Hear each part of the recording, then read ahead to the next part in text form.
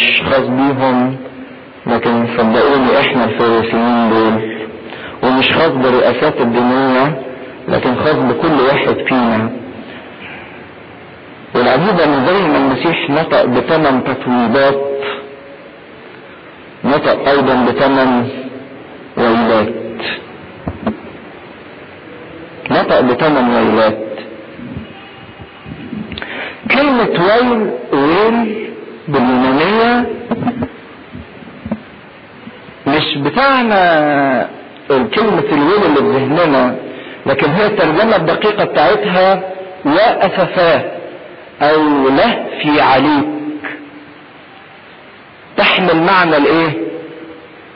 مش الغضب فقط، لكن تحمل معنى الغضب والحزن.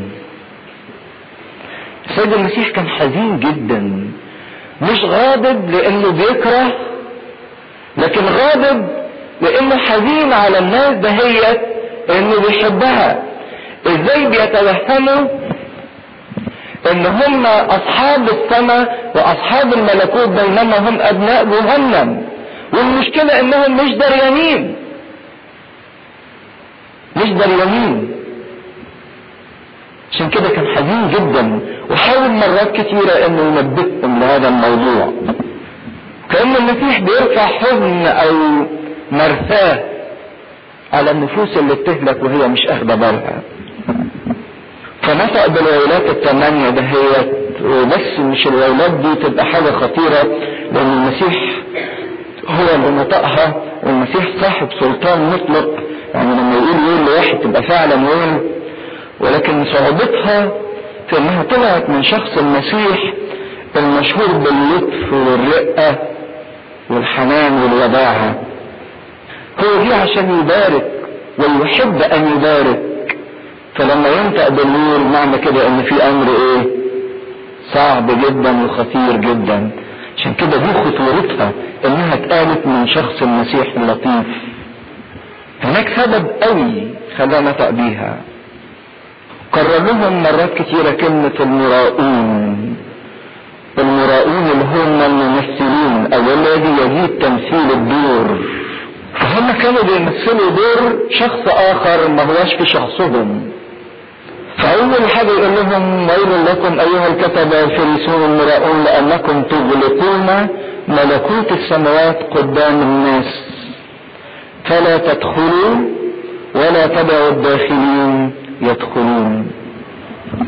اول ويل للانسان اللي بيعطل نفسه وبيعطل الاخرين عن ملكوت السماوات، اللي بيقفل ملكوت السماوات قدام نفسه قدام الاخرين. الانسان اللي بيقاوم الملكوت في حياته وفي حياة الناس التانية، سواء انه بيخدعهم بيعثرهم بيغشهم، سواء انه بيبعدهم عن الحق. الفريسيين دول لانهم عجبوا بانفسهم وكانوا بيحترموا نفسهم جدا ومعجبين بذواتهم جدا، ما قدروش يتوبوا، لا في كرازة يوحنا المعمدان ولا في عمل الايه؟ المسيح. يعني الخطاه والزنا والجنديين راحوا تابوا قدام يوحنا، بينما الفريسيين رفضوا ان هم ايه؟ اصلا هيتوبوا ليه اذا كانوا حاسين ان هم كويسين؟ ودول مش تمثيل بس على الناس، لا دول كمان مقتنعين ان هم كويسين. انا غني وقد استغنيت ولا حاجة لي الى احد. عشان كده لا يمكن يتوبوا، لا يمكن يتقدموا في تذلل فينالوا نجاة. وقف الفريسي اشكرك انا كويس جدا 100%، مفيش حاجة ناقصاني، مش مقصر في حاجة، بل انا كمان ليا فضل عليك يا رب ان انا بديك كل حاجة. ويل لكم ايها الكتبة الفريسون المراؤون لانكم تأكلون بيوت الارامل ولعلة تطيلون صلواتكم لذلك تأخذون دينون اعظم.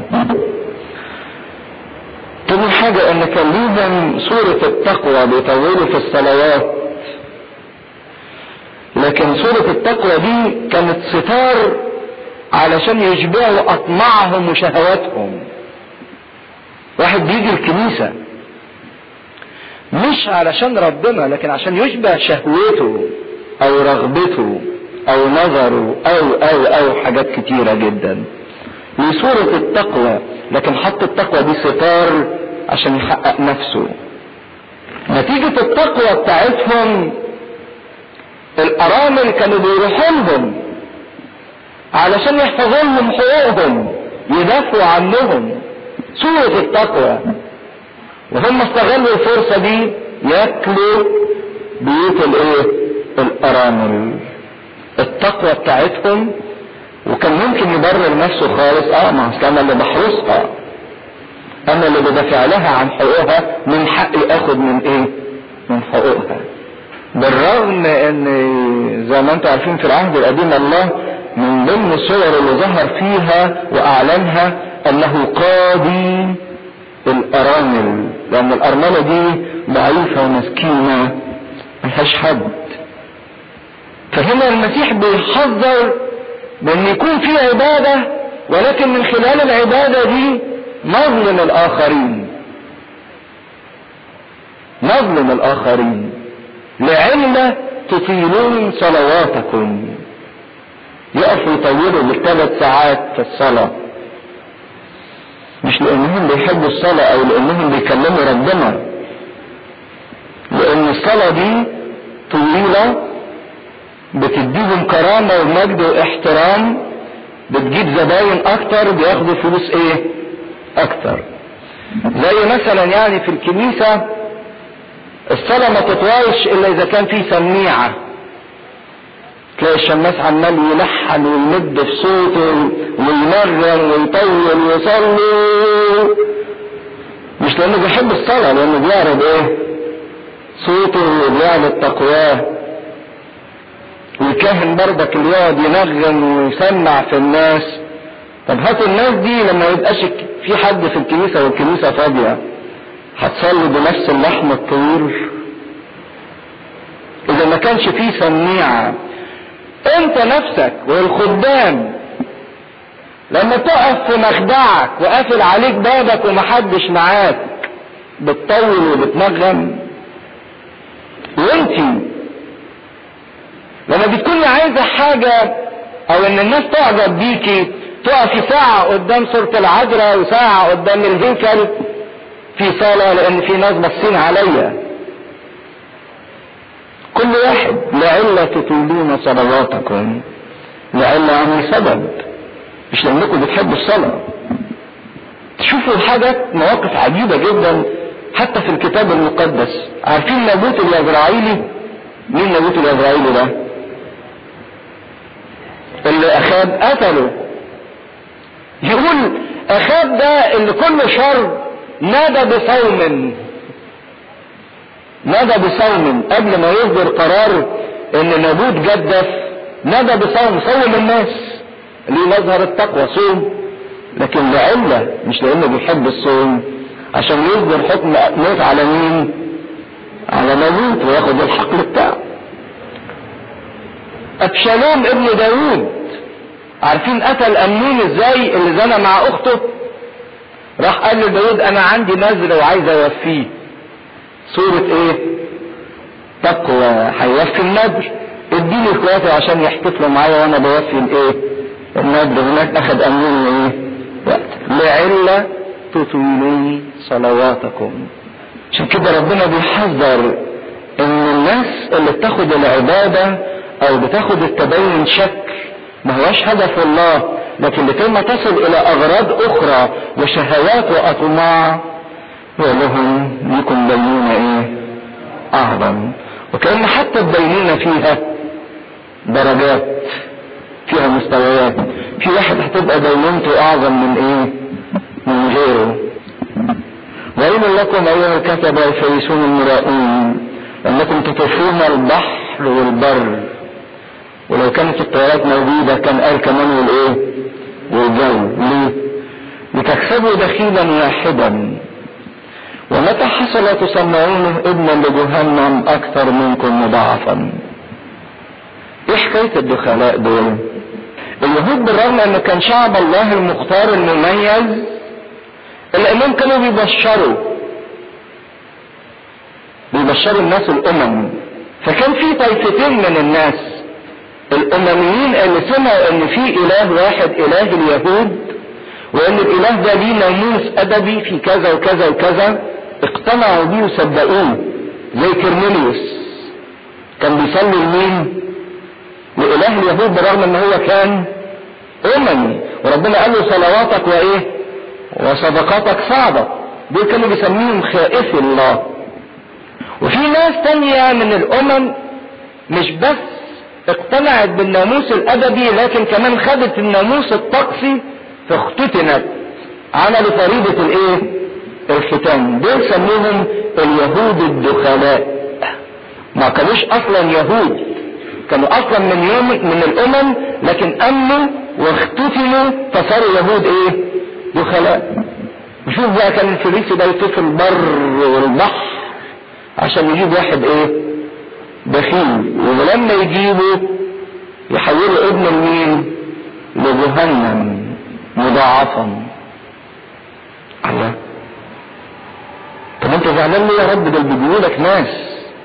لا، دول بيجيبوا الدخلاء مش عشان ربنا، مش لانهم عايزين يوصلوهم لله، لكن بيجيبوا الدخلاء علشان الرابطة او الطائفة بتاعتهم تزيد في العدد، علشان يتبعوهم، وهم ابناء جهنم، اولادهم كمان او اللي جابوهم دول يبقوا ايه؟ ابناء جهنم مضاعفا. عشان كده التعصب كان عايز يجيب ناس لكي ما يصيروا اتباع معاه، مش من اجل الله. عشان كده ظهر فكر التعصب وفكر الشكلية في حياة اليهود اللي جايين دخلاء. كان كل واحد يعلم يطلع اللي بيتعلم منه ألعن منه. يعني عارفين مين اللي علم بولس الفريسية؟ مين؟ غملائيل معلم الناموس. غملائيل ده لما ترجعوا تقروا حياته كان راجل طيب جدا، لدرجة ان هم لما جم اتهموا التلاميذ قال لهم ما يصحش ان احنا نحكم على ناس ما سمعناش منهم. لكن طلع من تحت ايديه بولس عمال يجر ويحط في السجن ويضرب، عنيف جدا، اعنف من معلمه، لانه اتربى على التعصب والشكلية. فعشان كده نبههم وقال لهم انتوا فاكرين نفسكم انكم ورثة ملكوت وورثة سماء، بينما انتوا في واقع الامر ابناء جهنم. وعلى فكرة يرتبط الشكلية بالتعصب بالعنف. حتى تشوفوا في الجماعات الارهابية اللي ظاهرة دلوقتي تلاقوا ان كل حياتهم شكليات، نتيجة تعصبهم يلجأوا الى الايه؟ العنف. 3 حاجات دول يرتبطوا ببعضهم ببعض: شكلية، تعصب، عنف. ويقول لكم ايها القادة العميان القائلين من حلف بالهيكل فليس بشيء، ولكن من حلف بذهب الهيكل يلتزم. وصحهم بقادة ولكن عميان، هيوقعوا كل اللي ماشيين ايه؟ وراهم، يكعبلوهم. هم قالوا حاجة عجيبة قوي، قالوا للناس وعلموا الناس كده: لو حلفت بالهيكل ممكن ما تنفذت الحلفان، ممكن تطنش يعني تتملص من الحلفان، لكن لو حلفت بذهب الهيكل غصب عنك لازم توفي اللي ايه؟ اللي انت حلفت بيه. لو حلفت بالمذبح فاوت. مش بقولكم كانوا بيتمسكوا بالشريعة، لكن كانوا بيجدوا لنفسهم ايه؟ اعذار يهربوا. لكن لو حلفت بالقربان اللي على المذبح غصب عنك تعمله. فالمسيح العجيبة هو اللي بيقدس الذهب ايه؟ الهيكل. واللي بيقدس القربان المذبح. فيبقى ازاي الهيكل لا شيء والمذبح لا شيء والذهب هو الشيء والقربان هو الايه؟ الشيء. لان هم كانوا بيطلبوا منافعهم الشخصية، كان هدفهم حاجة من وراء الحاجات دي، ان عايزين يقولوا للناس ان الذهب ده حاجة ايه؟ مهمة جدا جدا، فلازم يجي خزانة الهيكل. والقربان ده شيء مهم جدا جدا، لازم تجيبه الهيكل. ليه؟ لان كل ده في الاخر هيقول ايه؟ ليهم هم السلطة الدينية المتحكمة، عايزين الذهب وعايزين القربان. بينما في واقع الامر ان اللي بيقدس الذهب هو الهيكل، مش مهم فوت. اللي بيقدس كل حاجة هو الهيكل والمذبح، لكن بيحكموا على الامور ان كانت خطية او مش خطية على حسب اهوائهم او مزاجهم، حسب مصلحتهم ومنفعتهم. عشان كده المسيح بيقول خليك واضح في اقسامك وفي تعهداتك وفي كلامك. تحلف بالسماء يبقى انت حلفت بربنا، تحلف بالهيكل حلفت بالساكن ايه فيه. اذا اقسمت باي شيء فهو لله، ما تعيش بحسب مزاجك. اهوائهم دي بتبقى تظهر اكتر في حاجة تانية.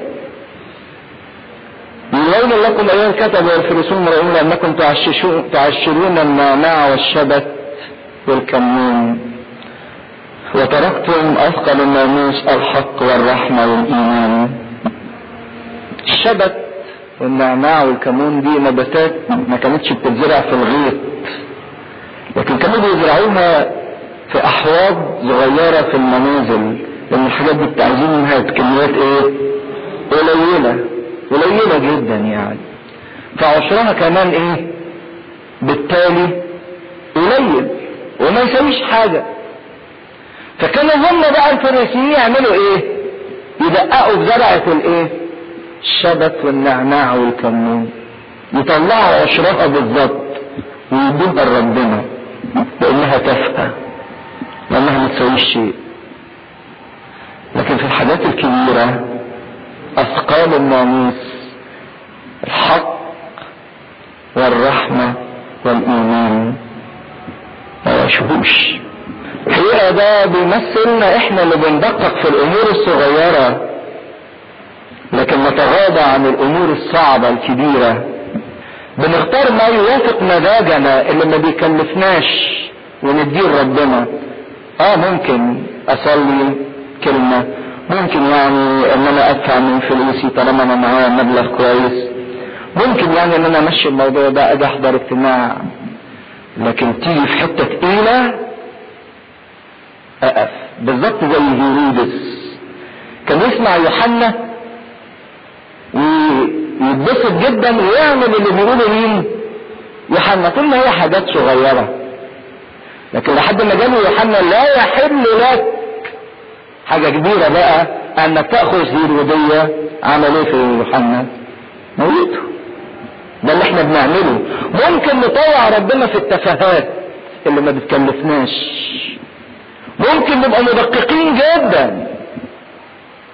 اصوم الاربع والجمعة بسمك ولا من غير سمك؟ وايه رأي الكنيسة وايه رأي انبا فلان وايه رأي معرفش مين؟ طب يا حبيبي قبل ما تتكلم عن الصوم بالسمك ولا من غير سمك، انت موقفك ايه تجاه حقدك تجاه اخوك؟ موقفك ايه تجاه ادانتك لاخوك؟ ظلمك للاخر، تجاه زناك. ممكن واحد يبقى بيزني وجاي يعني مش حاسس بالزنا ويقول اصل انا العشور بتاعتي جد دفعتها بالكامل بالمليم. نيجي في التافهه وممكن نعملها او في مزاجنا، لكن الكبيره ونقف. عشان كده يقول لهم انتوا بتعشروا الحاجات الرخيصه، الحاجات التافهه اللي ما بتكلفكوش شيء، لكن تركت الحق. الحق اللي هو ايه؟ الصح. تركت انك تعمل كل حاجة صح مع نفسك، انك تحترم نفسك بانك تعمل كل ما هو صح. تركت الرحمة، تفاعلك مع الاخر، ما بترحمش اخوك. تركت الايمان، تفاعلك مع الله، انك لازم تؤمن بالله. فسبب الناموس كله اللي هو الثلاث كلمات، انك تعمل صح مع نفسك، انك تعمل رحمة مع الاخر، انك تسلك بالايمان مع الهك وعمال تعشر النعناع والشبت والكمون. واللطيف ان ربنا قال لهم كان ينبغي ان تعملوا هذه ولا تتركوا تلك. اذا كنت عايز حياة التدقيق، فحياة التدقيق مطلوبة. ما لهمش ما تعشروش النعناع، لكن قبل ما تهتم بالتوافه عيش الحق والرحمة والايمان. وبعدين ويل لكم ايها الكتبة والفريسيين المرائين لانكم تصفون عن البعوضة وتبلعون الجمل. اصل البعوضة كانت من ضمن الحشرات النجسة، فما كانش يحب انه يبلع البعوضة دي تقع مثلا في كأس الخمر او في كأس المية، كان يصفي عشان يضمن ان اللي بيشربه ده شيء نقي.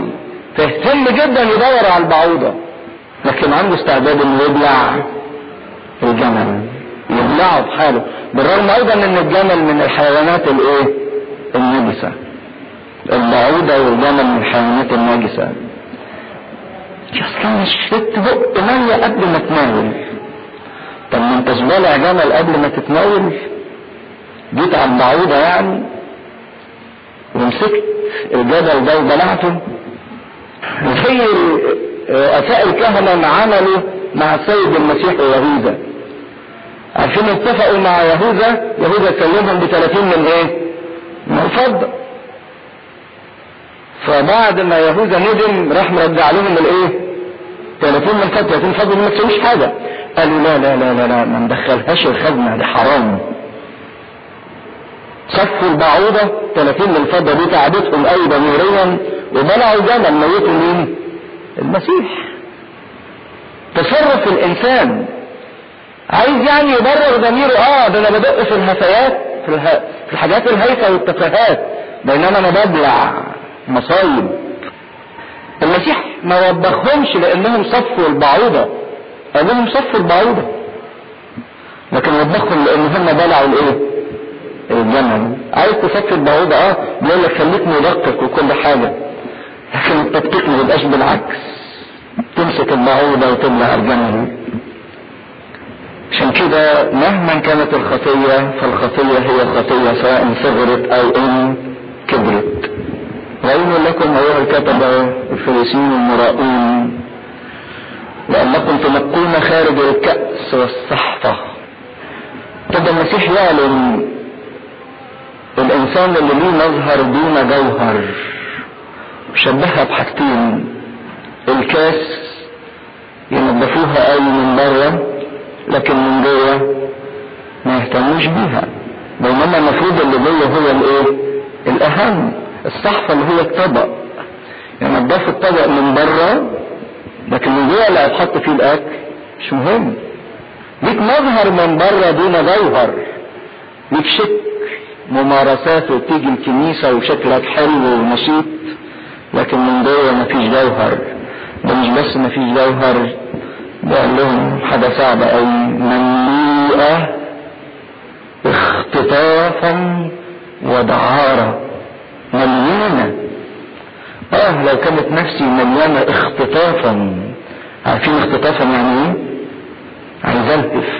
الخطية هي لهف، زي ما بيقول لها في أرمية: ليس قلبك إلا على خطفك. عايز اخطف الشهوة، عايز اخد الفرصة، هتلذذ بالشهوة او بالخطية قبل ما تفلت مني، عايز اخطفها. الخطية خطفة لان حاجة مش ليا، سرقة مليانة اختطافا. يقعد الانسان يرتب ويخطط علشان يعمل الخطية ويلهى في الخطية، وبعد ما يلهى يقول ده كويس، ده مواد جدع كتك. شبههم بالقبور المبيضة، وزي ما انتم عارفين انه كان تملي يعملوا القبور باللون الابيض ويحطوا رخام ابيض. ليه؟ عشان الميت ده نجاسة، فكان لازم تبقى بيضة عشان بالليل في الضلمة تبان محدش يخبط فيها فيتنجس. وكانوا يعظموا في القبور دي ويزينوا في القبور دي ويجملوا فيها جدا، لكن يقول لهم في الاخر القبور دي مليانه ايه؟ نجاسه وعظام اموات. واحد شكله ما عرفش ايه ومركزه ايه وعربيته ايه وعنده كام وعنده ايه وبيعمل ايه، لكن مليان من جوه نجاسه وعظم اموات. بيقول كمان تعبير لطيف قوي، مش بس مملوء اختطاف ودعاره، دعاره يعني عربده. يعني عارفين لو الواحد كده ساب نفسه على حريتها وادى لنفسه يعمل كل حاجه هيعربد، مليان عربده، انه مليان وحش. بيقولون مشحونين اثما ورياء، واحد مشحون بالخطيه بالرغم ان كان ليهم صورة التقوى وصورة التدين. عشان كده بيقول لي ايها الفريس الاعمى اللي انت ما انتش شايف، نقي اولا داخل الكأس والصحفة. ما قالوش نقي فقط جوه، لكن قال له نقي ايه؟ اولا. حينئذ لو نقيت الداخل الخارج هيتنقى. عشان كده بيقول له اذا نقيت الداخل لكي يكون خارجها ايضا نقيا. اذا نقيت حياتك من جوه، اذا فضيت فرغت شحنة الاثم والرياء والاختطاف والدعارة، هيبقى منظرك من بره كويس. هيبقى منظرك من بره كويس اذا اهتميت بحياتك الداخلية، بدل ما تقف قدام المراية نص ساعة تسرح في شعرك تحط مكياج وتجمل في نفسك عشان تبقى جميل في نظرك وفي نظر الاخرين، وانت من جوه وانا من جوه مليان رياء ومليان دعارة ومليان عربدة ومليان كراهية ومليان حقد ومليان شهوات وانحلال. ربنا بيقول لي نقي من جوه الاول، حينئذ من بره يكون نقيا ويكون مقبول، ويكون مقبول. 7 ويلات لحد دلوقتي المسيح قالها لهم. فبقى الويل الثاني اللي هيتكلم عنه نبقى نكمله المرة الجاية ان شاء الله.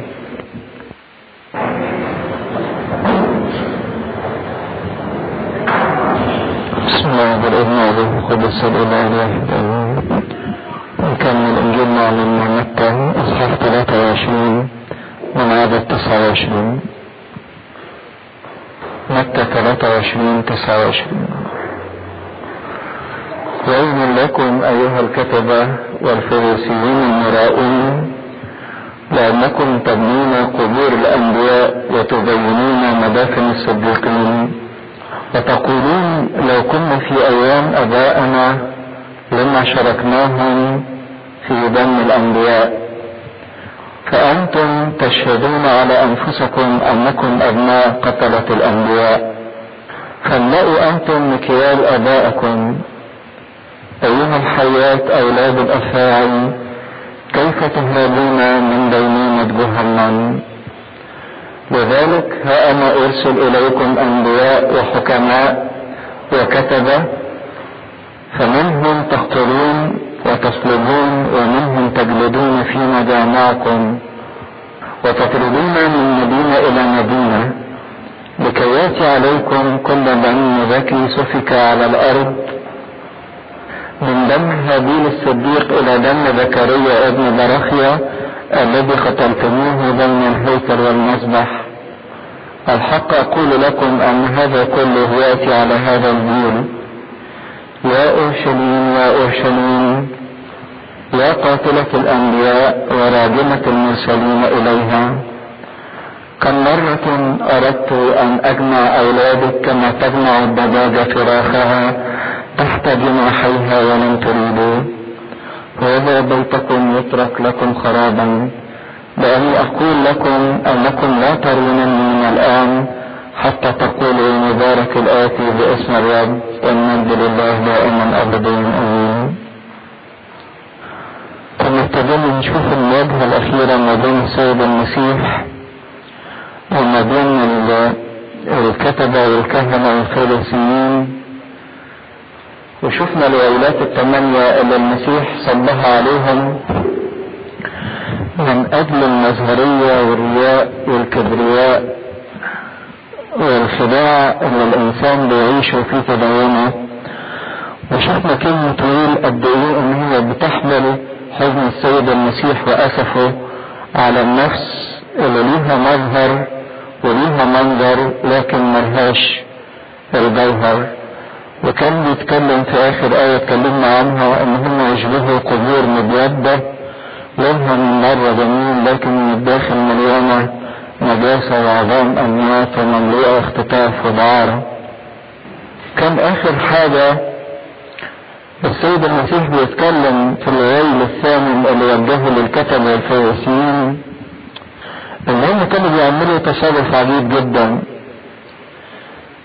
كانوا بيبنوا مقابر الانبياء والصديقين ويبينوها ويهتموا بيها، في نفس الوقت اللي بيبدوا فيه اسف وندم ويقولوا لو كنت ايام ابائنا اللي قتلوا الانبياء واللي قتلوا الصديقين والابرار ما كناش عملنا كده وما كناش شاركناهم في هذا العمل. والعجيبة مثلا واحد زي هيرودس الكبير اللي قتل اطفال بيت لحم لما حس ان المسيح اتولد. هيرودس ده كان عمل حلو جدا، غير انه بنى الهيكل لليهود. هيرودس ده بنى مقبرة جميلة جدا للملك داوود، لان كان عارف ان الملك داوود ده يعني ليه قومية او ان شعب اسرائيل بيحبه جدا، ولحد دلوقتي هم بيعتزوا بان داوود ملكهم.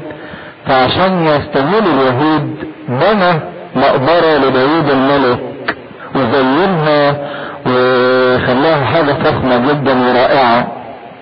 لكن في نفس الوقت قتل اطفال بيت لحم لان كان فيهم المسيح. فكانوا بيعملوا تصرف عجيب ان ابائهم يقتلوا الانبياء زي اشعيا وزي ارميا وزي الانبياء اللي استشهدوا في العهد القديم كانوا يموتوهم، وبعدين لما بعد ما يموتوهم يتندموا ان هم عملوا كده، فيجي اولادهم يبنوا مقبرة ليهم ويزينوها ويقولوا لو كنا في ايام ابائنا لما شاركناهم في قتل الانبياء او في دم الانبياء.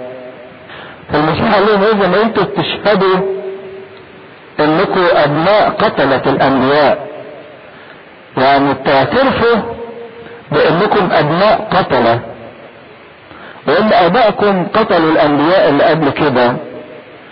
وبعدين المسيح في نبرة من السخرية بيقول لهم فاكملوا او املأوا انتم مكيال ابائكم، كملوا المكيال.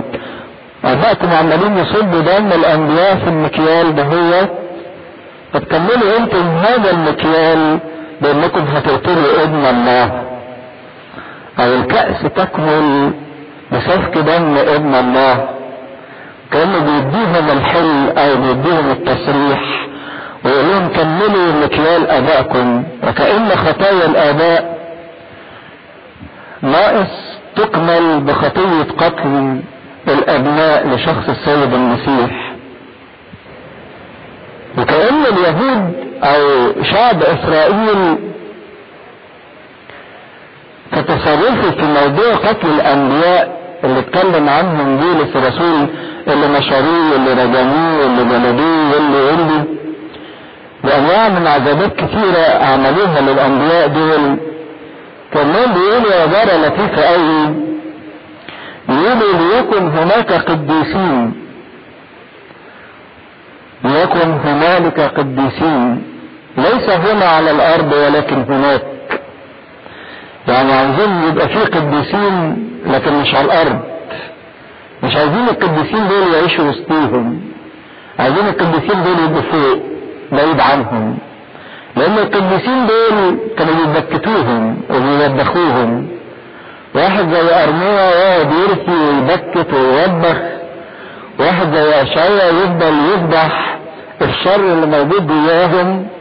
هم عايزين قديسين لكن مش عندهم، زينا برضك عايزين قديسين لكن مش بينا، عايزين قديسين في السماء لكن مش عايزين قديسين يوبخونا بسيرتهم او بكلامهم، مش عايزين حد يفضحنا.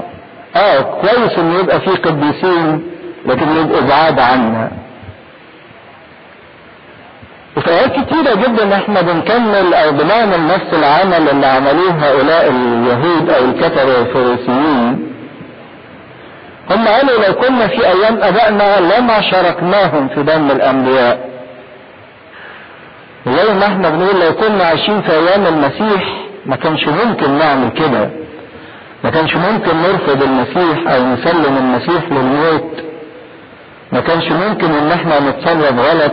ده لو الواحد شاف المسيح وحياته تتغير ويمشي كويس بس يشوف المسيح. لا، هقول ان برضك حتى لو احنا كنا عايشين في ايام المسيح هتفضل نفس الخطية اللي بتعمي عينينا ونفس الشهوة ونفس الاختطاف ونفس الظلمة موجودة، لان المسيح بعد شوية بيوضح سبب ليه هم عملوا كده لما بكى على اورشليم. لكن هو ده في واقع الامر ان هم بيقولوا يعني ان احنا لا بنحترم الانبياء والقديسين والصديقين ونزين قبورهم زي ما احنا بنعمل رحلات ونروح ونشوف ونزين. لكن في واقع الامر ربنا بيترك كل واحد ليه فرصة لكي ما يتم ملء المكيال، وهو قال لهم كملوا مكيال ابائكم. ربنا بيدي فرصة للانسان حتى في الخطية عشان يكمل ملء خطيته. لما اتكلم مع ابونا ابراهيم عن الشعوب الوثنية قال له انا هأبيد الشعوب دي لكن مش دلوقتي. لما اتكلم على الاموريين قال له لابراهيم لان ذنبهم ليس كاملا امامي الان. يعني ربنا مطول باله لحد ما ذنب الانسان يكمل او يعني يملى المكيال للنهاية، وبيكون ملء هذا المكيال في سفك دم المسيح.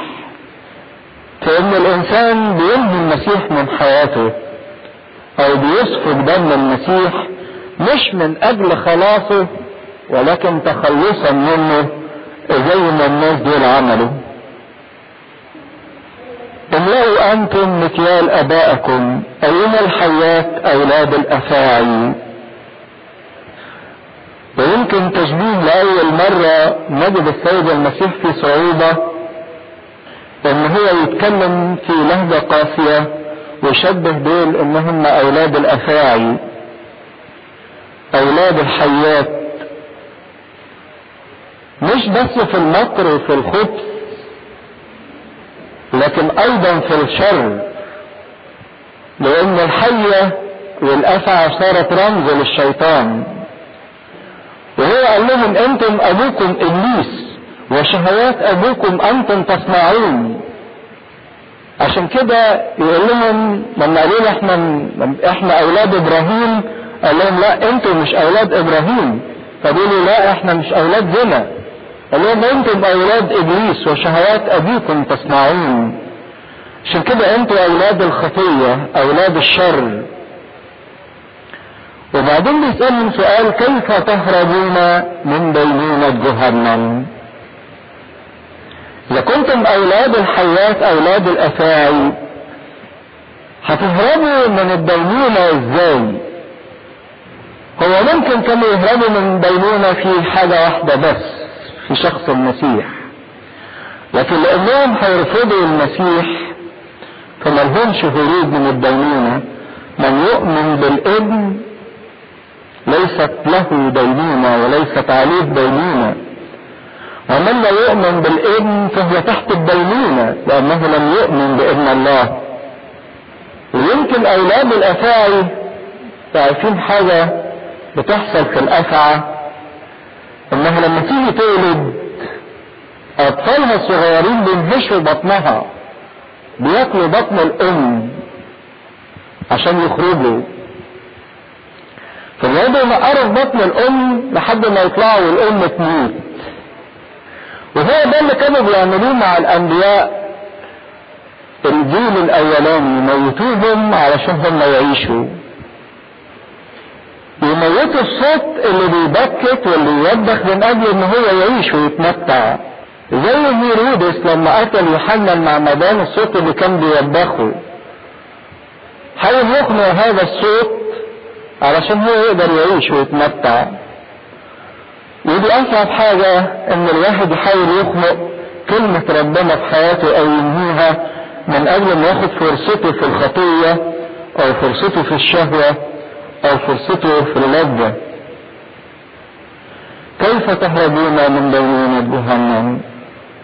واخطر حاجة ان هؤلاء الناس بيدينوا ابائهم على خطية قتل الانبياء، بينما هم في واقع الامر بيتقدموا الى نفس الخطية لقتل المسيح. عشان كده اصعب حاجة ان الواحد فينا يدين حد تاني على خطية هذا الاخر بيسمعها، بينما هو في واقع الامر بيعمل نفس الخطية. عشان كده بتبقى دينونته اعظم. لما بتتكلم عن واحد انه بينزل نظرة شريرة، او ان الواحد ده مش امين، او ان الواحد ده مش طاهر، او ان الواحد ده كذا كذا كذا، وانت بتعمل نفس الامر سواء بتلك الصورة او بصورة مختلفة او باشنع منها، الخطية بتاعتك بتبقى صعبة جدا. عشان كده بيقولون انتم تشهدون على انفسكم، بتحطوا شهادة على انفسكم، بتحطوا دينونة. انتم تشهدون على انفسكم انكم ابناء قتلة الانبياء، فاملأوا انتم مكيال ابائكم ايها الحيات اولاد الافاعي. كيف تهربون من دينونة جهنم؟ لذلك ها انا ارسل اليكم انبياء وحكماء وكتبة، فمنهم من تقتلون وتصلبون، ومنهم تجلدون في مجامعكم وتطردون من مدينة الى مدينة. واتكلم السيد المسيح عن الرسل بتوعه، وادهم لقب النبوة ولقب الحكمة ولقب الكتبة في البشيرين اللي كتبوا الاناجيل وفي الرسل اللي كتبوا الرسائل. وقال لهم ان انتوا هتعملوا فيهم كده، هتقتلوا زي ما قتلوا يعقوب. وقال لهم ان انتوا هتعملوا فيهم كده، هتقتلوا زي ما قتلوا يعقوب، وهتصلبوا زي ما صلبوا بولس، وهتجلدوا زي ما جلدوا يوحنا وبطرس، زي ما صلبوا بطرس، وهتجلدوا زي ما جلدوا يوحنا وبطرس، وكله باسم الدين، كله باسم الدين. عشان كده يقول في مجامعكم، مجامعكم المجمع السنهدرين، كله باسم الدين. وياما باسم الدين بترتكب جرائم وبيحصل ظلم، وياما باسم الدين وتحت ستار الدين بتبقى في خطايا كتيرة جدا مدفونة. المسيح قال لهم ان انتوا هتعملوا كده، وهتطردوا من مدينة الى مدينة. ونشوف ده بيحصل فعلا على طول بعد القيامة، بعد اضطهاد استفانوس، ان كل المسيحيين يطردوا من اورشليم ويبتدوا ايه، واما الذين تشتتوا من جراء الضيق الحاصل بسبب استفانوس فضلوا مبشرين في بالكلمة في السامرة. فالمسيح قال لهم ان انتوا ده اللي هتعملوه في كل اللي هبعتهم لكم. كأن السيد المسيح بيؤكد على لاهوته ان هو المرسل للانبياء وللحكماء. ان كان سلطان ارسال الانبياء والحكماء والكتبة هو من الله، فهو قال لهم ها انا ارسل اليكم. وهنا يؤكد على لاهوته وعلى سلطانه انه اله يرسل انبياء وحكماء وكتبة لكي يأتي عليكم كل دم ذكي سفك على الارض من دم هابيل الصديق الى دم زكريا ابن براخيا الذي قتلتموه بين الهيكل والمذبح. كل دم سفك من اجل البر، كل دم ذكي مات واستشهد وسفك من اجل البر والقداسة. وابتدى السيد المسيح كأنه بيقول ان كل انسان بيخطئ باسم الدين هيجي ويطالب بدم كل دم ذكي سفك، من اول هابيل الصديق اللي هو اول واحد في تاريخ البشرية قام عليه قايين اخوه قتله، وكان سبب القتل ان هابيل كان ايه؟ صديق وبار، وقبلت ايه؟ ذبيحته. فهابيل مات من اجل بره، من اجل قداسته، قتل من اجل البر. اول واحد في تاريخ البشرية مات كان هابيل. الى دم زكريا ابن براخيا، ويحدد انه قتلوه ما بين الهيكل والمذبح. هي ان شخصية زكريا ابن براخيا كانت محيرة جدا لمفسرين العهد الجديد. مين ده اللي كان يقصده السيد المسيح؟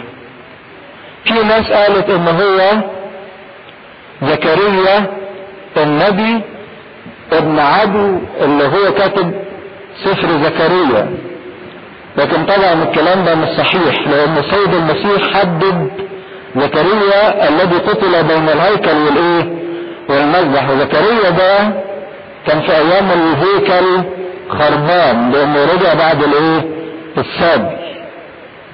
في ناس قالت ان زكريا ده هو زكريا الكاهن ابو يوحنا المعمدان، وبيقول تقليد انه لما هيرودس بعد جنود يقتلوا الاطفال يوحنا هرب ابنه، فجم مسكوه وهو بيكهن في الهيكل وقتلوه لانه خبى ابن يوحنا المعمدان. لكن في واقع الامر الرأي الاسلم لا هو ده ولا ده، لكن زكريا ده اللي بيقصده السيد المسيح. تعالوا نقرأ قصته في سفر اخبار ايام الثاني، في سفر اخبار الايام الثاني اصحاح 24 في عدد 15.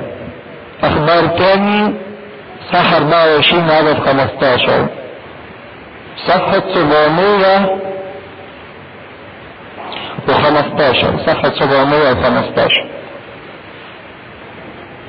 يقول وشاخ يهويداع وشبع من الايام ومات، وكان ابن 130 سنة عند وفاته. يهويداع ده كان رئيس كهنة في ايام ملك اسمه يؤاش، فدفنوه في مدينة داود مع الملوك، برغم انه ما كانش ملك لكن دفنوه مع الملوك لانه عمل كبير جدا، لانه عمل خيرا في اسرائيل ومع الله وبيته.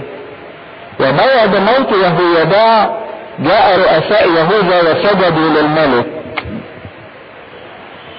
حينئذ طلع الملك لهم، جم رؤساء يهوذا يكلموا يؤاش الملك وقالوا له احنا عايزين نعيش شويه بمزاجنا يعني، فسمعوا للكلام بتاعهم. فتركوا بيت الرب اله ابائهم وعبدوا السواري والاصنام، فكان غضب على يهوذا واورشليم لاجل اثمهم هذا.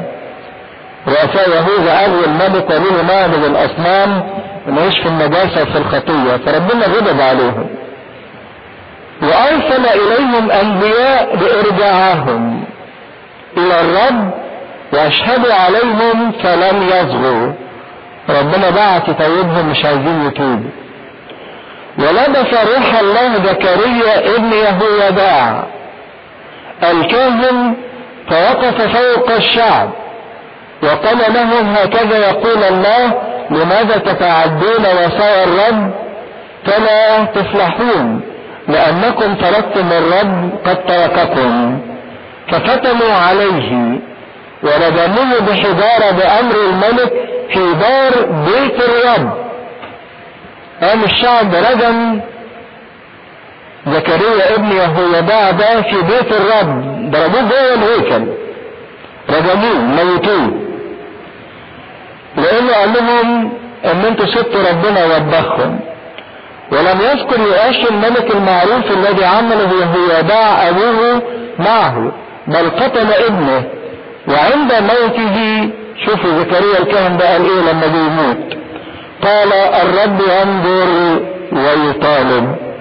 يعني ده مش هيروح ايه هدر، ربنا شايف وهيطالب بايه؟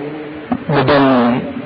وغالبا زكريا ده ابن يهويداع هو ده المقصود واللي قاله السيد المسيح، لان كلمة يهويداع قريبة من كلمة براخيا، معناها المبارك من الرب او المقدس من الرب. وكان يقصد السيد المسيح هذه الشخصية، لان زكريا ابن يهويداع ده اللي قتلوا الشعب جوه الهيكل ورجموه، لانه كلمهم على البر وبكتهم على خطاياهم، فموتوا هذا الصوت اللي كان بيبكتهم على خطاياهم. وهو قال ربنا شايف وهيحكم ليا. فالسيد المسيح قال لهم من كل دم ذكي سفك، من دم هابيل الصديق الى دم زكريا ابن براخيا. وعلى فكرة التوراة في العهد القديم، اللي هو العهد القديم كله، ما كانش مرتب زي ما مرتب في ايدينا دلوقتي. كان اخر اصفار، احنا عندنا اخر سفر في العهد القديم هو ايه؟ سفر مين؟ ملاخي. لا، اليهود ما عندهمش الترتيب ده. اخر سفر في اصفار التوراة في العهد القديم عند اليهود هو سفر اخبار الايام الثاني، لانهم حطوا السفر التاريخي في الاخر، وبعدين اسفار الانبياء الصغار في النص. ما كانش عندهم نفس الترتيب بتاعنا ده، الترتيب اللي عندنا ده بتاع البروتستانت. فكان اخر سفر في العهد القديم هو سفر اخبار الايام الثاني، اللي بينتهي باخر حادثة قتل اخر واحد قتلوه اليهود اللي هو زكريا ابن ايه؟ يهويداع. فكأن السيد المسيح بيقول لهم ان من اول واحد في الخليقة الى اخر واحد في الاشفار المقدسة عندكم قتل بسبب البر. كل ده انا هنظر وهطالب بهذا الايه؟ الدم. فلن لكي يأتي عليكم كل دم ذكي سفك من دم هابيل الصديق الى دم زكريا ابن براخيا الذي قتلتموه بين الهيكل والمذبح. وبعدين قال لهم كلمة صعبة أوي، الحق أقول لكم أن هذا كله يأتي على هذا الجيل. وكان يقصد بالجيل اللي هو عاشر السيد الايه؟ المسيح. وفعلا ده اللي حصل، ان اليهود في سنة 70 ميلادية بعد 40 سنة او اقل من الكلام اللي قاله السيد المسيح ده على يد القائد تيتوس الروماني، خربت اورشليم وقتل ملايين من اليهود في الحصار اللي عمله تيتوس وفي دخوله لاورشليم وخراجه لاورشليم وللهيكل. فكأن السيد المسيح قال لهم ان في مكيال الله ينتظر حتى يمتلئ ثم ينتقم ويعاقب. ودي كانت اصعب مواقف السيد المسيح مع البشرية، ما شفناهوش ابدا حتى مع المرأة اللي مسكت في ذات الفاعل بهذه القسوة، على قد ما كان في تلك القسوة او الشدة او العنف اللي مشمول بالحزن والأسى على النفس اللي مش مدركة خلاصها، وحتى وإن كان ذلك بسبب الدين أو بالمظهرية أو بسبب التدين. كان آخر كلمة بيقولها السيد المسيح مرثاه لأورشليم: يا أورشليم يا أورشليم يا قاتلة الأنبياء وراجمة المرسلين إليها، كم مرة أردت أن أجمع أولادك كما تجمع الدجاجة فراخها تحت جناحها ولم تريدوا. أورشليم معناها رؤية السلام أو مدينة السلام. كلمة أور يعني قرية أو مدينة، سليم يعني سلام. عجيبة أن مدينة السلام أو الرؤية أو المدينة التي تعطي رؤية للسلام تكون هي قاتلة الأنبياء وراجمة المرسلين إليها. عارفين أن كانت عقوبة الرجم مشهورة جدا عند اليهود، واللي كانوا فينا متابعين آخر حاجة في سفر التثنية كنا بندرسها، إن لما كان ربنا قال لهم في نبي كاذب يطلع تموتوه ازاي؟ بالرجم، تموتوه من بعيد ما تلمسوهوش. كانت خطية الرجم دي خطية مشهورة، عقوبة الرجم مشهورة جدا بين اليهود زي ما عملوا في استفانوس، وما كانوش يقدروا يصلبوا حد، يعني ما كانوش يقدروا يصلبوا المسيح، لكن كانوا يقدروا يرجموا. عشان كده لما جم يصلبوا المسيح كان لازم ياخدوا اذن الرومان، القائد الرومان. عشان كده قدموه لبيلاطس، بعكس استفانوس ما قدمش للوالي او للحاكم. استفانوس حكموا عليه انه بيجدف، مسكوه رجموه على طول. فكانت العقوبة المشهورة والمسموح بها عند اليهود هو الرجم، لكن لما الفايد المسيح ما كانوش يقدروا يصلبوه، عشان كده خلوه لبيلاطس الوالي الروماني، هو اللي كان يقدر يصدر عليه حكم الصلب. راجمة المرسلين إليها، كأن السيد المسيح بيتكلم بصيغة المضارع أو المستمر، مش اللي رجمت المرسلين إليها. هي اورشليم دي هي كل واحد فينا، كل نفس فينا. كأن المسيح بيقترب لكل نفس فينا وبيبكي عليها نفس هذا البكاء، ولها كم من مرة أردت أن أجمع ولم تريدوا. كم من مرة هو أراد ولكن نحن لم نريد. كلمة يجمع، لما كنا بندرس في سفر أشعياء كان بيقول نبوة جميلة جدا عن شخص المسيح المنتظر، يقول ويكون عنده اجتماع الشعوب، يعني كل الناس تتجمع عنده في شخصه. هذه إرادته ان الكل يجي يتجمع عنده، يجي يتجمع تحت جناحيه، يتجمع في حضنه، في محبته، يتجمع في عنايته، في رعايته، في حفظه. كأن السيد المسيح عايز كل نفس فينا تيجي تتجمع عنده تحته، تحت جناحيه. ده كان اشتهاء داود في الميامير، تلاقيها مليانة بهذا المثال. وتحت جناحيه تعتصم، وفي وسط منكبيه يظللك. تلاقي آيات كتيرة جدا بيتكلم داود عن ان هو تحت جناحيه المسيح، يظللك بجناحيه فلا تضربك الشمس ولا تحرقك بالنهار ولا القمر بالليل، يظلل على يدك اليمنى. في مزمور يا الله إلهي إليك أذكر، يقول له تحت ظل جناحيك أحتمي. منظر الدجاجة وهي مغطية وحجم الفراخ بتاعتها تحت جناحتها، تديها دفء، تديها رعاية، تديها حب، تديها حنان، تديها حماية. كم من مرة يقترب المسيح من كل نفس. شوف المسيح يقول كم من مرة، كم من مرة يعني مرات كتيرة، مرات كتيرة بيقترب المسيح من اورشليم ومن كل واحد فينا. مرات كتيرة بيقول له تعالى خش تحت جناحية، تعالى خد حماية، تعالى خد راحة، تعالى خد حب. كم من مرة يا ده انت يا ربي عندك صبر انك في مرات كتيرة بتدعوني برغم ان في مرات كتيرة لم اريد، لكن في مرات كتيرة بتصبر عليا وبتطول بالك عليا. كم من مرة اردت ولم تريدوا. حلاوة المسيح انه ما بيفرضش نفسه على حد، عايز تيجي تعالى بارادتك وبحريتك. هو يريد ولكن تبقى ارادة الانسان. زي ما بيرسموها المسيح واقف يخبط على الباب والباب ملوش اكرم من بره، ارادتك انك تفتح من الداخل. ويمكن بعض الصور اللي بتمثل المسيح واقف على الباب يقرع، تبص تلاقي بواباته فيها قدام الباب تلاقي فيه حشايش كتيرة طالعة. حشايش دي دليل على ايه؟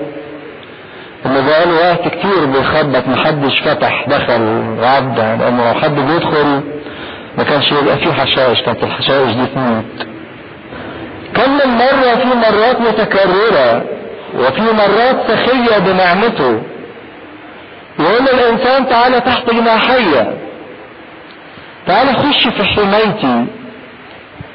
لكن مسكين الانسان اللي ارادته مضروبة بسبب الخطية، لانه متعلق في شهوة ولا متعلق في شخص ولا متعلق في خطية ولا متعلق في عادة ولا متعلق في فكرة ولا متعلق في ذاته ولا متعلق في كبريائه ولا متعلق في امانيته، يقول له لا مش عايزك.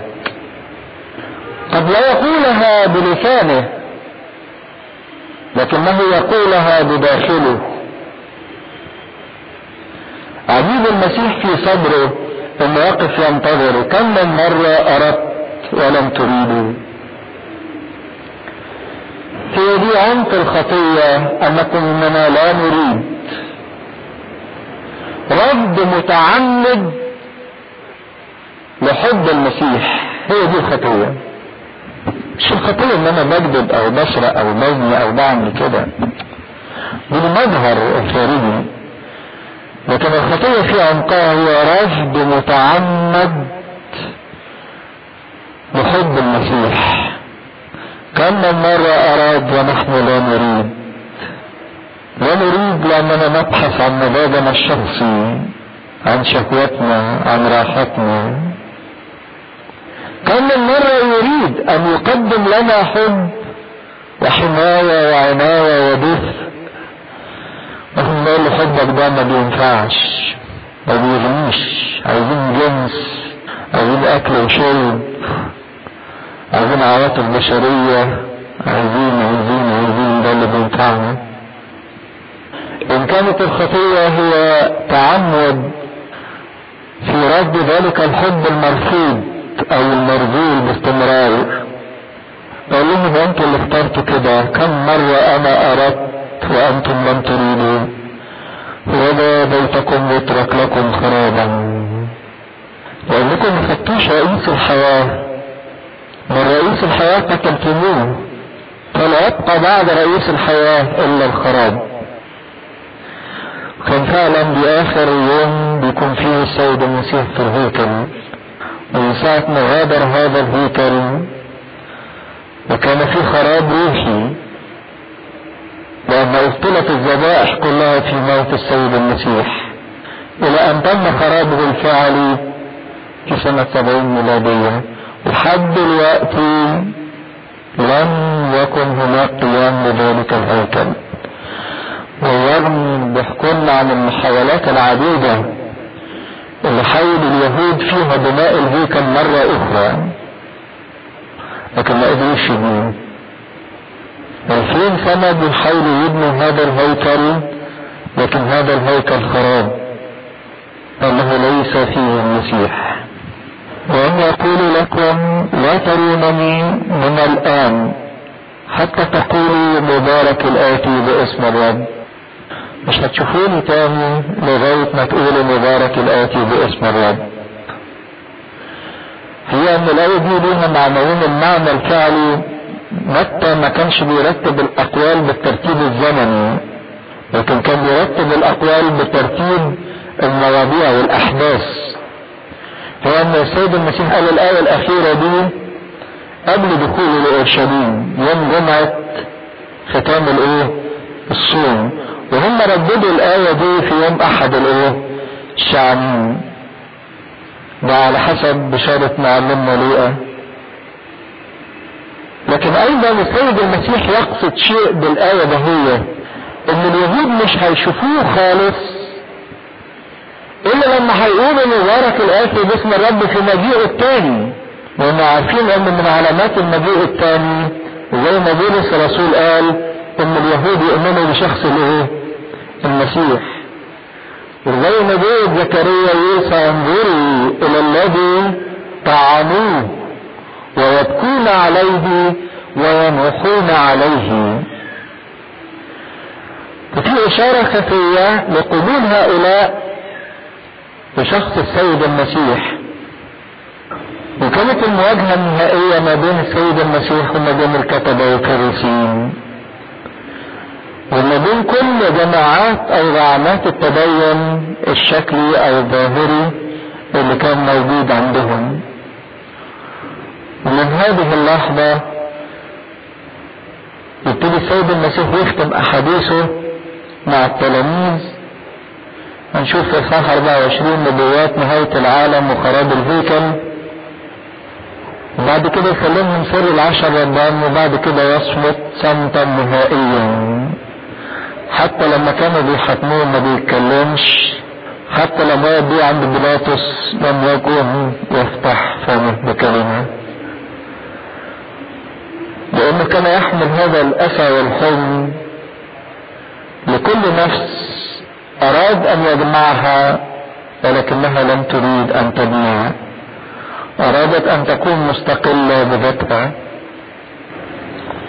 عشان كده جميل جدا مش ان احنا نبص لليهود، ولكن ان احنا نبص لنفسنا ونقول لربنا ان كنا في مرات كتيرة يا رب ضد ارادتك، ونقابل هذا الحب بالرفض، لان احنا نفضل في اوقات مزاجنا الشخصي او لذتنا الجنسية او لذتنا الجسدية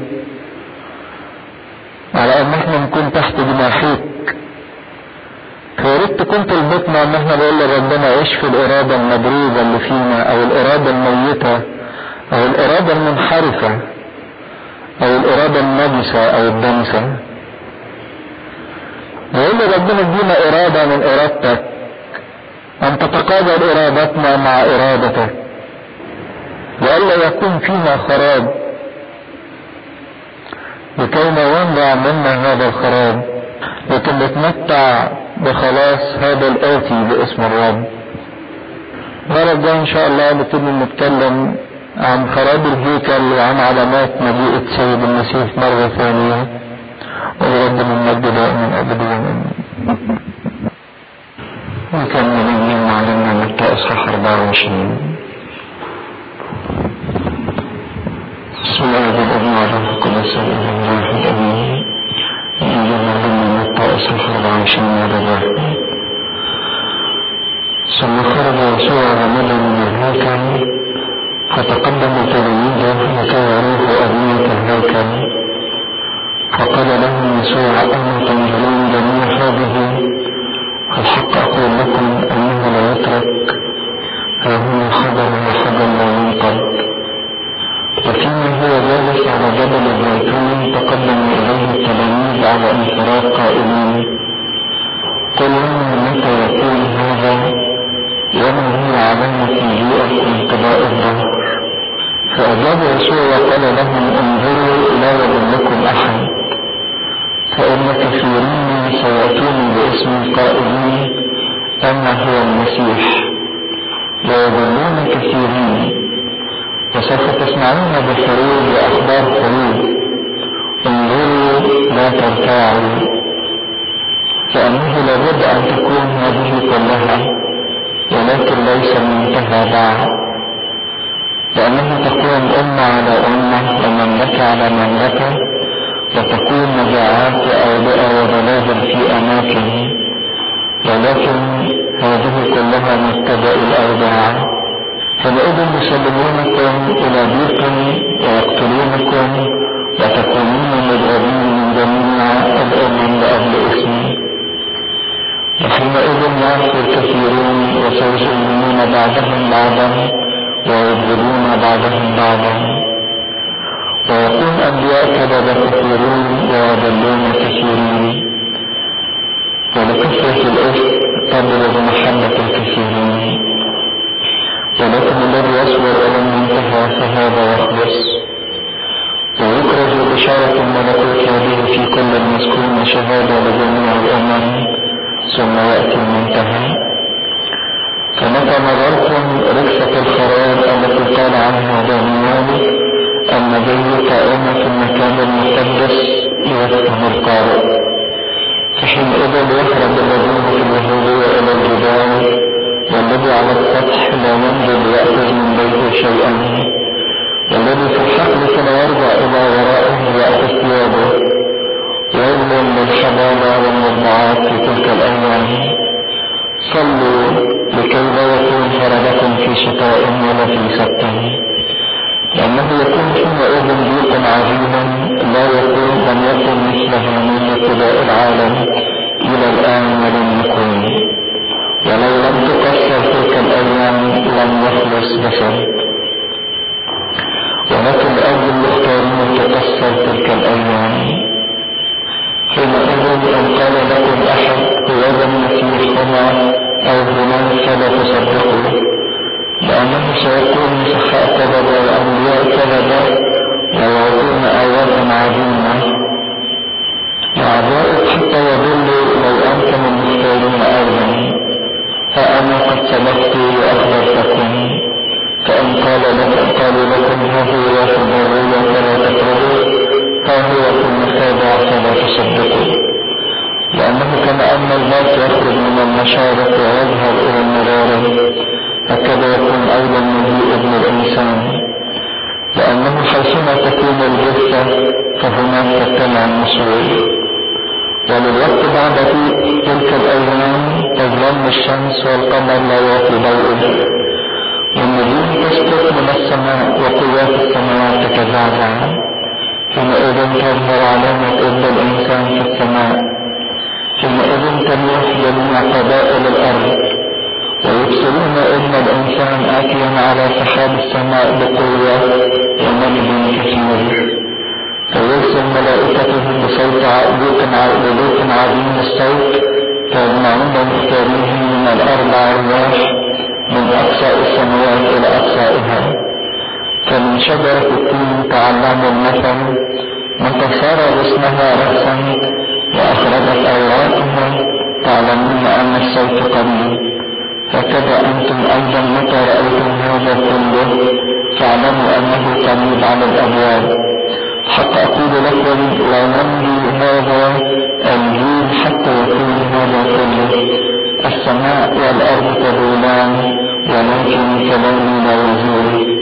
وأما ذلك اليوم وتلك الساعة فلا يعلم بها أحد ولا ملائكة السماوات إلا أبي وحده. ولما كانت أيام وقت ذلك يكون أيضا مجيء ابن الإنسان، لأنه كما كانوا في الأيام التي قبل الطوفان يأكلون ويشربون ويتزوجون ويزوجون إلى اليوم الذي دخل فيه نوح الفلك، ولم يعلموا حتى جاء الطوفان وأخذ الجميع. كذلك يكون أيضا مجيء ابن الإنسان. حينئذ يكون اثنان في الحق، يؤخذ الواحد ويترك الآخر. اثنتان تطحنان على الرحى، تؤخذ الواحدة وتترك الأخرى، والمجد لله إلى الأبد. شفنا المرة اللي فاتت حديث السيد المسيح والعظات اللي صبها على الكتبة والفريسيين، وبعدين ختم هذا الحديث ببكائه على أورشليم، ببكائه على النفس اللي رفضت ان هي تخش تحت جناحاته، لما قال لهم كم من مرة أردت أن أجمع بنيتي كما تجمع الدجاجة في كراخها تحت جناحيها، ومن تريدون ولا بيتكم يترك لكم خرابا. وكانت آخر كلمة قالها السيد المسيح في الهيكل ولا بيتكم يترك لكم خرابا. وبعدين على طول في الصحة 24 يقول ثم مضى من الهيكل، ودي كانت آخر مرة السيد المسيح يكون فيها في الهيكل، اللي هو يوم الثلاث من أسبوع الآلام. كانت آخر كلمة قالها لهم بيتكم يترك لكم خرابا. وخرج من الهيكل واتجه نحو البيت عمه، وبعدين هم ماشيين في السكة التلاميذ يرووا الأبنية بتاعة الهيكل وعظمتها ومجدها وضخامتها وتخامتها، فراح قال لهم لا يترك حجر على حجر إلا وينقل. فراحوا سألونا سؤال هو في واقع الأمر 3 أسئلة: متى يكون هذا؟ وما هي علامات خراب أورشليم، علامات انقضاء الظهر، علامات مجيء السيد المسيح الثاني. ويمكن لو حبينا ندي عنوان لإصحاح 24 ده، يعني زي ما بيصير دلوقتي هو حديث الساعة، نقدر نديله عنوان المجيء الثاني، او الموضوع اللي بيشغل بال الناس باستمرار المستقبل، ايه اللي هيحصل بكره. زي ما احنا شايفين ان في اراء كتيره خصوصا اليومين دول بتتكلم عن مجيء المسيح الثاني وعن علامات هذا المجيء والانقضاء الظهر. ايه اللي هيحصل بكره وايه اللي هيتم امتى هيجي يوم القيامه. اسئله كتيره يمكن الناس بتقعد تتبحث فيها، وطوائف معينه بتتكلم وبتحدد عن هذا المجيء بتواريخ معينه واشخاص معينه. لكن كان رد السيد المسيح الواضح واللي لازم ناخد بالنا منه قوي، هم سالوه امتى وايه العلامه. السيد المسيح اتكلم عن ايه؟ عن العلامات، لكن ما اتكلمش عن الزمن. ما ادهمش اجابه عن امتى، لكن ادهم اجابه عن ما هي علامات المجيء الثاني. ويمكن لما تقرا في سفر اعمال الرسل في اول اصحاح هم كرروا عليه نفس السؤال قبل ما يصعد، وقالوا له هل في ذلك الوقت ترد الملك لاسرائيل؟ لان كان عندهم يعني معنى ملكوت اسرائيل او ملكوت السماوات ان هو ده المجيء الثاني. فقال لهم ليس لكم ان تعرفوا الازمنه والاوقات التي جعلها الاب في سلطانه. يبقى لازم الايه دي تبقى واضحه جدا في ذهننا، ليس لنا ان نعرف الازمنه. كل الاضطهادات اللي بتتقال وكل الاضطهادات اللي بتحصل هي الصح، ولكن هي مجرد آراء ومحدش يقدر يجزم، لأن كلمة السيد المسيح واضحة للإنسان: ليس لك أن تعرف الأزمنة ولا الأوقات. لكن المسيح زي ما انتم شايفين نقل التلاميذ للعلامات مش علشان يشبع شهوة حب الاستطلاع والمعرفة اللي في الناس. كمان كده تبص تلاقي يعني ان الناس عندها شهوة حب الاستطلاع والمعرفة عن الغيب والغيبيات وايه اللي هيحصل بكرة، ويعني تلاقي كل الناس صحصحت كده لو هنتكلم واقول لكم شوية خرافات كل الناس تصحصح. لكن المسيح قال لهم العلامات مش عشان يشبع شهوة حب الاستطلاع اللي فيهم، قال لهم على علامات عشان ما يضلوش، علشان ما حدش يخدعهم، عشان ينقلهم في الاخر لنقطة الاستعداد لهذا المجيء. فهو مش المهم اعرف امتى، لكن المهم ان انا اكون مستعد لهذا المجيء، وان انا لا اخدع من احد ايا كان هذا الاحد في علامات المجيء. عشان كده السيد المسيح ركز بصورة جبارة جدا على علامات المجيء، بينما رفض تام ان هو يقول لهم متى يكون هذا. حقيقة ان لو حبينا ندي عنوان للاصحاح ده هو اللي بيتكلم عن المستقبل، فالمسيح بيتكلم فيه عن حاجة اسمها يوم الرب. اسمعوا التعبير ده، يوم الرب. يوم الرب لما تقرأ في نبوات العهد القديم وأسفار العهد القديم وفي فكر اليهود، كان يوم الرب ده حاجة جبارة جدا. وكان اليهود يقسموا الزمن إلى قسمين: الظهر الحاضر أو الزمن الحاضر، ده قسم اللي الوقت اللي احنا بنعيش فيه أو الإنسان بيعيش فيه، والظهر الآتي أو الزمن الآتي الحاجة اللي جاية، الملكوت اللي جاي. وكان يفصل ما بين الظهر الحاضر والظهر الآتي يوم واحد بس اللي هو يوم الرب. عشان كده مثلا تسمعوا او اللي فيكم بيقرا في العهد القديم نبوات كتيرة بتتكلم عن يوم الرب. صفانيا النبي يتكلم عن يوم ظلام ويوم ضباب ويوم قتام ويوم ضيضاء ويوم عاصف، يوم الرب. يوم الرب اللي بيعتبروه كبار الربيين او معلمي اليهود هو اليوم اللي فيه ربنا يتدخل مباشرة في تاريخ البشرية، اللي ربنا يعلن نفسه بصورة واضحة في تاريخ البشرية، فيفصل الزمن الى الظهر الحاضر او الزمن الحاضر والظهر الآتي او المستقبل. فهم طلبوا منه انه يعرفوا. الحقيقة ان السؤال بتاعهم كان يعرفوا ان كل الاحداث ان الثلاث حاجات دي حاجة واحدة. لما المسيح قال لهم لا يترك حجر على حجر الا وينقض في هذا الهيكل، كان في ذهنهم ان الهيكل هيخرب، ومعنى ان الهيكل يخرب يبقى ان العالم انتهى.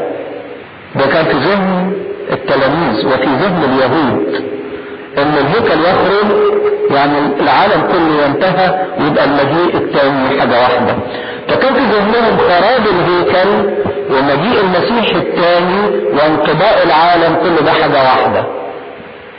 لان في ذهن اليهود او زي ما في كتب التلمود بتاعتهم بتقول عبارة عجيبة جدا، ان العالم خلق من اجل الهيكل.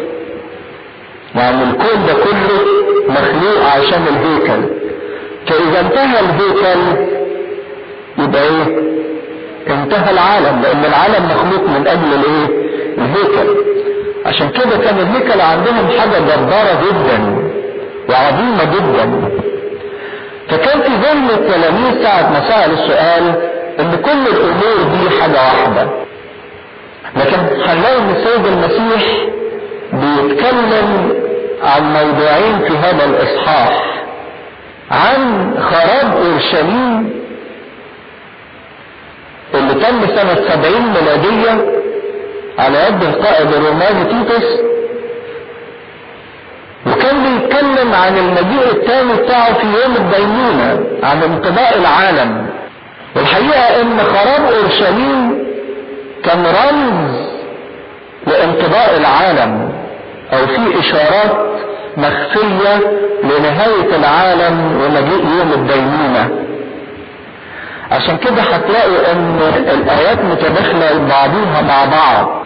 في اوقات كان يقصد السيد المسيح بايات من الاصحاح 24 ده انه يتكلم عن خراب الهيكل، وفي ايات اخرى كان يتكلم عن مجيء الثاني للدينونة. وكان خراب الهيكل رمز واشارة الى نهاية العالم.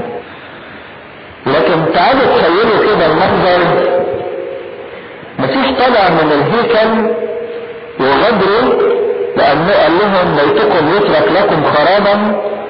ولما غادر الهيكل غادر مجده الهيكل وساب الهيكل ده خرابا، لأن مجد الهيكل هو في شخص المسيح. وكأنه بينطبق عنه نفس الكلمة اللي اتقالت بالعبرية زمان إيخابود، اللي فيكم فاكر أيام شموئيل النبي لما كان طفل وأيام علي الكاهن، لما الفلسطينيين هجموا واخدوا تابوت العهد واتقتل ولاد علي اهم، نطقوا بكلمة إيخابود يعني زال المجد. زال المجد ليه؟ لان التابوت اتاخد منهم. فلما المسيح فارق الهيكل زال مجد هيكل العهد القديم، قال لهم يترك لكم خرابا. لكن ظل المسيح ملتصق بالتلاميذ وهم خارجين. وبرضك عشان تتخيلوا المنظر، القدس او اورشليم هي عبارة عن جبلين عاليين. جبل ناحية الشرق اسمه جبل الزيتون، وجبل ناحية الغرب اسمه جبل صهيون او جبل المرية اللي عليه الهيكل. ويفصل الجبلين دول وادي اسمه وادي قدرون، وجنب وادي قدرون وادي تاني اخر اسمه وادي ابن هنون او وادي جهنم. واللي يقف على الجبل ده يشوف كويس جدا بعينيه اللي على الجبل الايه التاني، المسافة قريبة جدا، بالعربية 5 دقايق، ممكن ماشي حوالي ربع ساعة او ثلث ساعة. فالمسيح كان على الجبل الغربي اللي عليه الهيكل، نزل من على الجبل ده لما ترك الهيكل وقال لهم وجد بيتكم